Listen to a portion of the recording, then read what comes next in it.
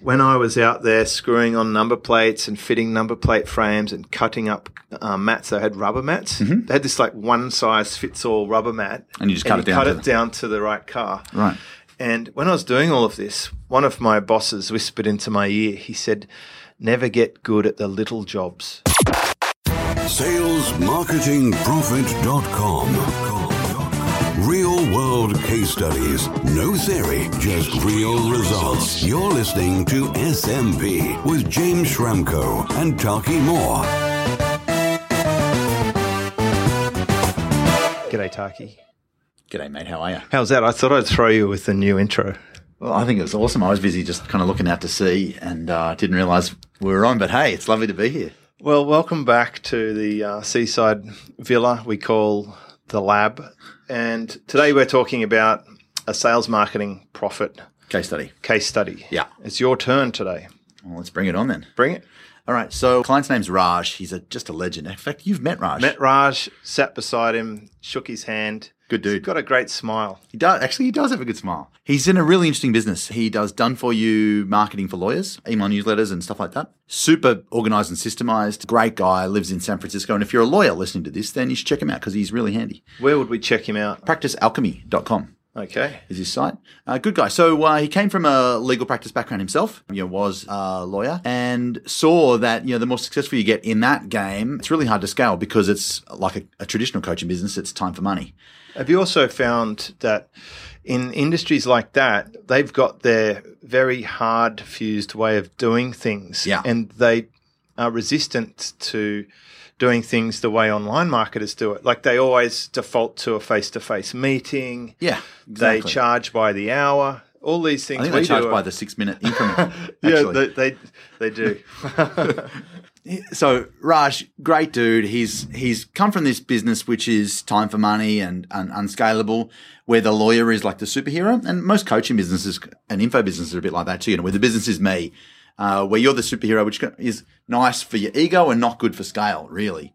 And so when he left that to set up his new business, he really wanted the business to be independent of him. So if you look at his current business, he's got a done-for-you marketing for lawyers, but he's also got a coaching program as well, which maybe we'll talk about a little bit down the track. It's pretty killer. He's built an entire 3-year curriculum coaching business for lawyers, $1,500 a month without his physical presence required. So like Raj is if I don't have to be there and I can just drink coffee and not talk to people, I'm really happy. That's kind of his personality. So it's a good business if you were an introvert.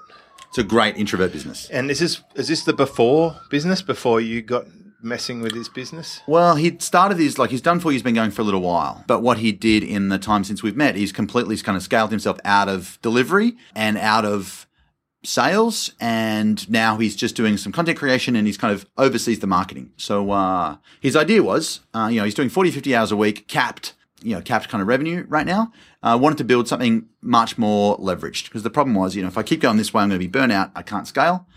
And when we were talking, he said, well, I see most of the people around me and they've either hit the wall or they can see the writing on the wall that we can't scale this thing up. You know what I mean? Yep.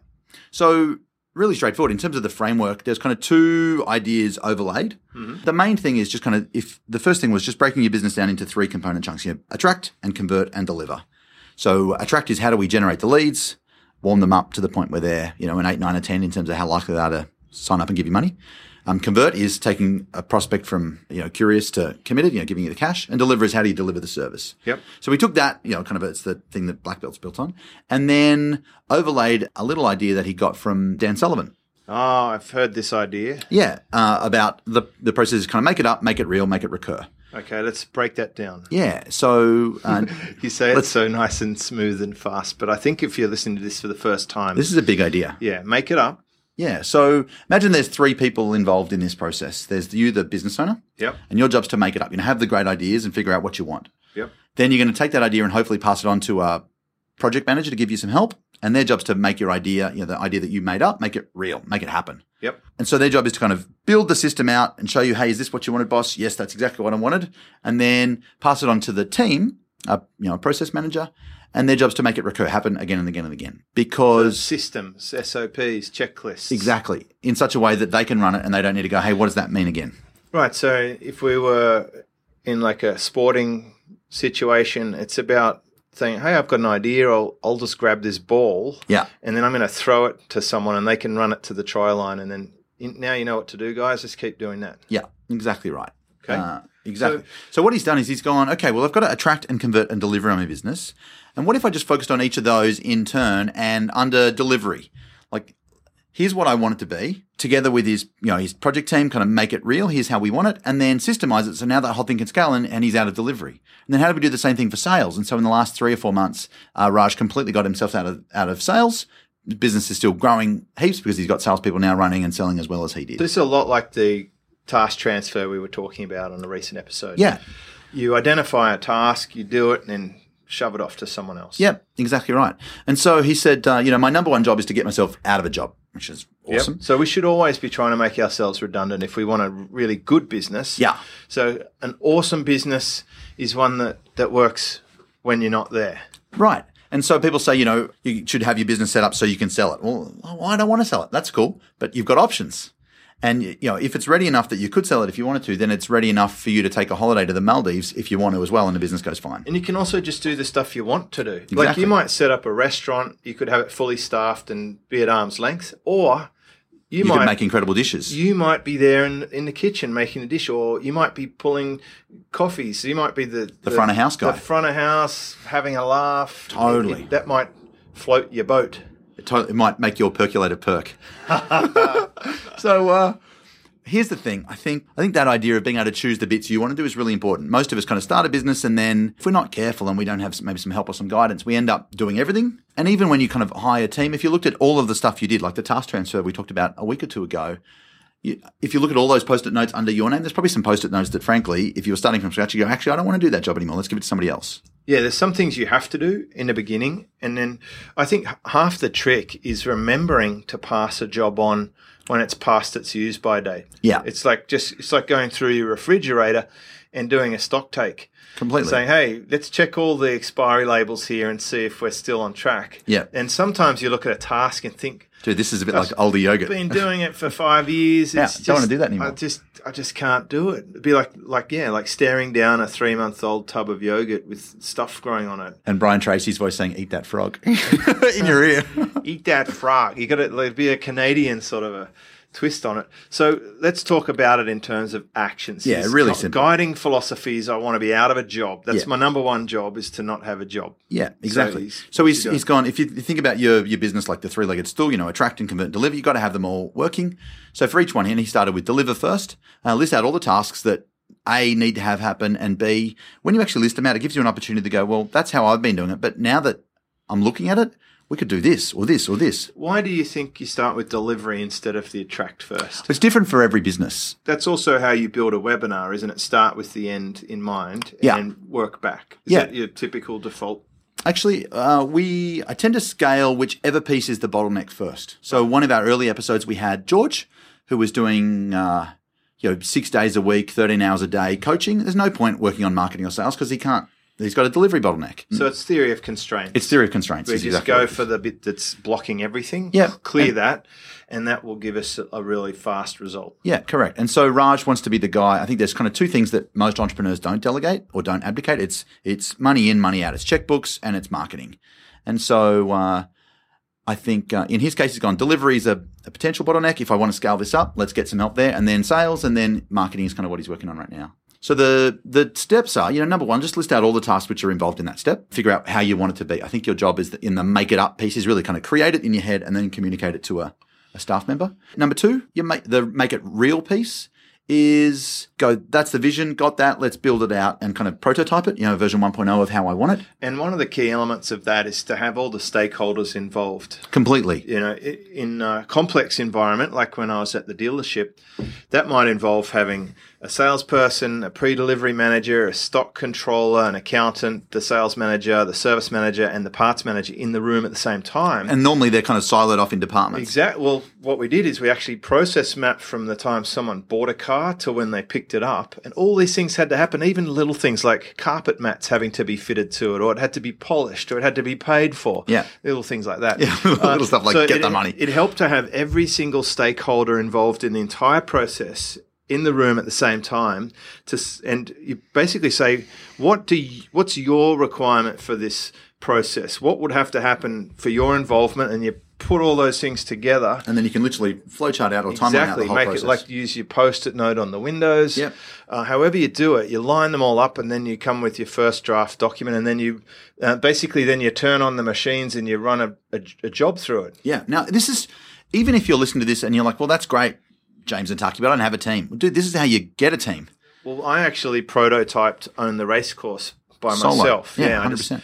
Just figured out the steps, ran it through over and over until I felt I had a good enough system. And then I sat down with my team, and then I said, I don't want to do this anymore. Here's what I've come up with, but feel free to modify it because I don't care what you do. I want the outcome. This is why we're doing it. This is the result that would deem it a success. Yep. How you do it is completely up to you. Yeah, 100% right. So focus a lot more on the why and the result you want. Yep. Leave the how up to the people doing it because they'll often have better ideas than you do. Yeah, especially because they're the guy who's putting in the car mats or whatever the girl. Or the girl.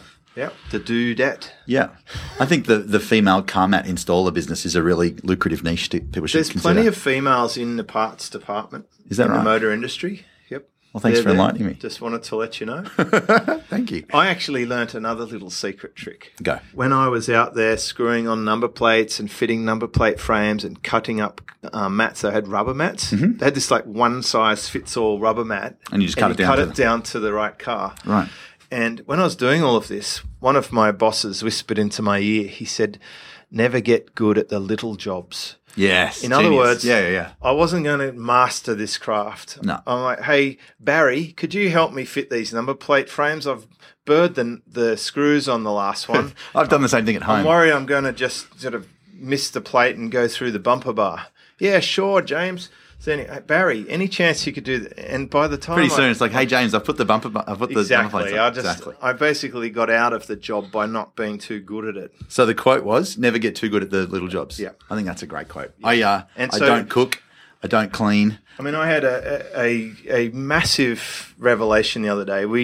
In our web team, I said, listen, can we just see that we're using the right theme to build on? We use Genesis. Yeah, right. So we did a Divi versus Genesis comparison. And apparently, Divi is easier to use for the DIY. Yeah, right. Genesis is a little more complex, yeah, but probably better SEO, etc. And what I found when we published it is how many customers are doing their own websites. Yeah. It shocked me. They're all like, oh, I prefer Divi because I'm a tweaker and a tinkerer. And I'm like, dude, your job is to bring in the bucks. These people are getting too good at the small jobs. Yeah, they have lost their brain. They're web developers. Part-time web developers. Yeah, part-time, not very good web developers. They're probably not running workshops, webinars, selling stuff, OTRing. Exactly, because they're stuck in that $100,000 a year job mode. Well, yeah. Well, it reminds me a lot of John Carlton talking about Operation Money Suck. Your job is to bring in the cash, not fix the photocopier or, you know what I mean? A gun to the head, what are you going to do? Yeah, exactly. You're not going to be tinkering or tweaking. You're totally not. And by the way, I did it in my first. So did I. 18 months. I totally did. I can't tell you how many hours I coded my first website. It was freaking disgusting. On font and color palettes and all the stuff that makes no difference at all in the beginning. Yeah. Anyway, back on track. He's got his SOPs happening. Yeah. So number one, list out the tasks. Number two, figure out how you want them to be. Next, pass them on from make it real to make it recur. You need to SOP it up, design the system. And then third thing, because he wants to keep track of the thing, is to build a dashboard which says what's working, what's not. Are we green, it's going well, like a traffic light? Are we red, it's broken? Or are we orange, get in quick before it turns red? Exactly. So his job now is to kind of manage the system, not manage the people. Taki, I know someone will be asking. Yep.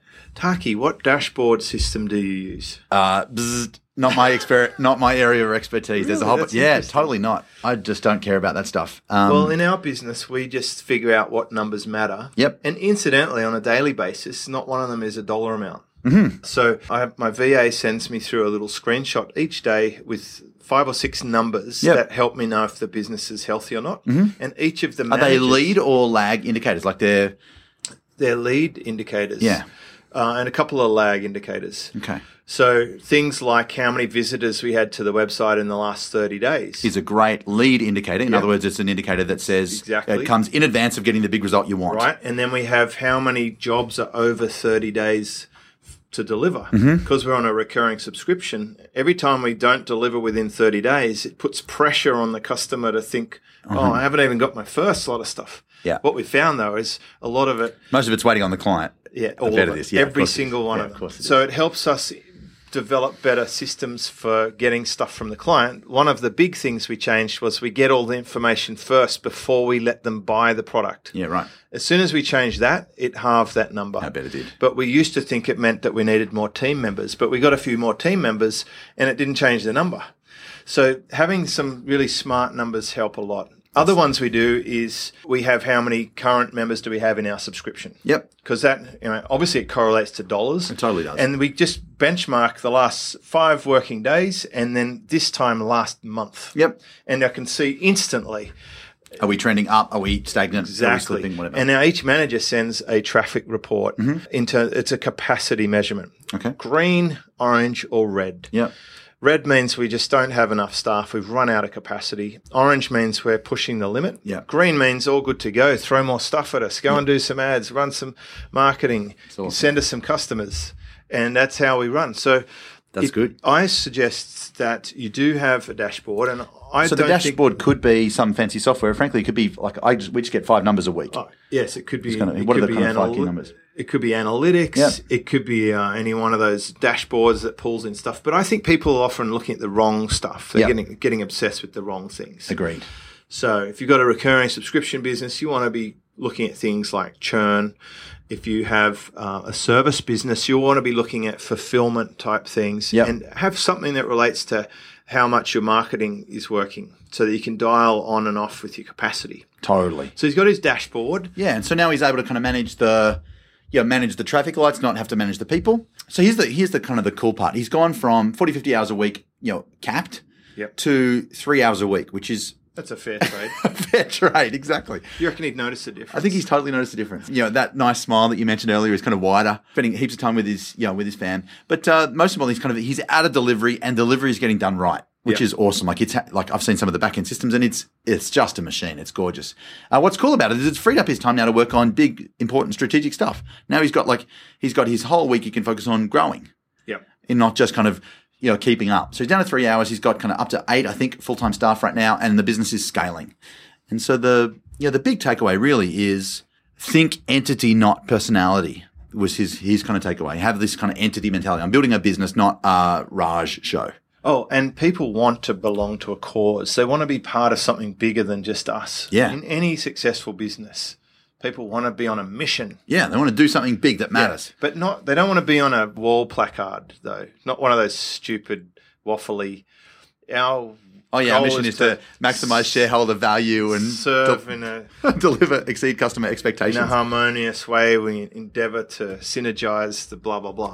Not that. They want to feel like they're doing something. And if you look at 0 to 1 by Peter Thiel, he talks a lot about people will really throw themselves at a huge cause. Like they were that PayPal mafia. They wanted to have a better way of transferring value than the banking systems on offer. And they believed in it. Yeah, they totally did. It seemed outrageous that you could take on the banks, credit card companies, and they beat them with PayPal. Yeah, it's outrageous. So let's extract some juice from this. What are the real lessons here? Raj said, number 1, build it to scale before you need to scale. So he went through a period where the business was growing, but he's reinvesting into systems and stuff. So now he's built he's on a mission to grow this into $20 million a year. He's pretty excited. Exactly. Good example of this. A member of my community was starting a brand new product, and she thought she'd start, or had some advice from someone, start at a low price point. Okay.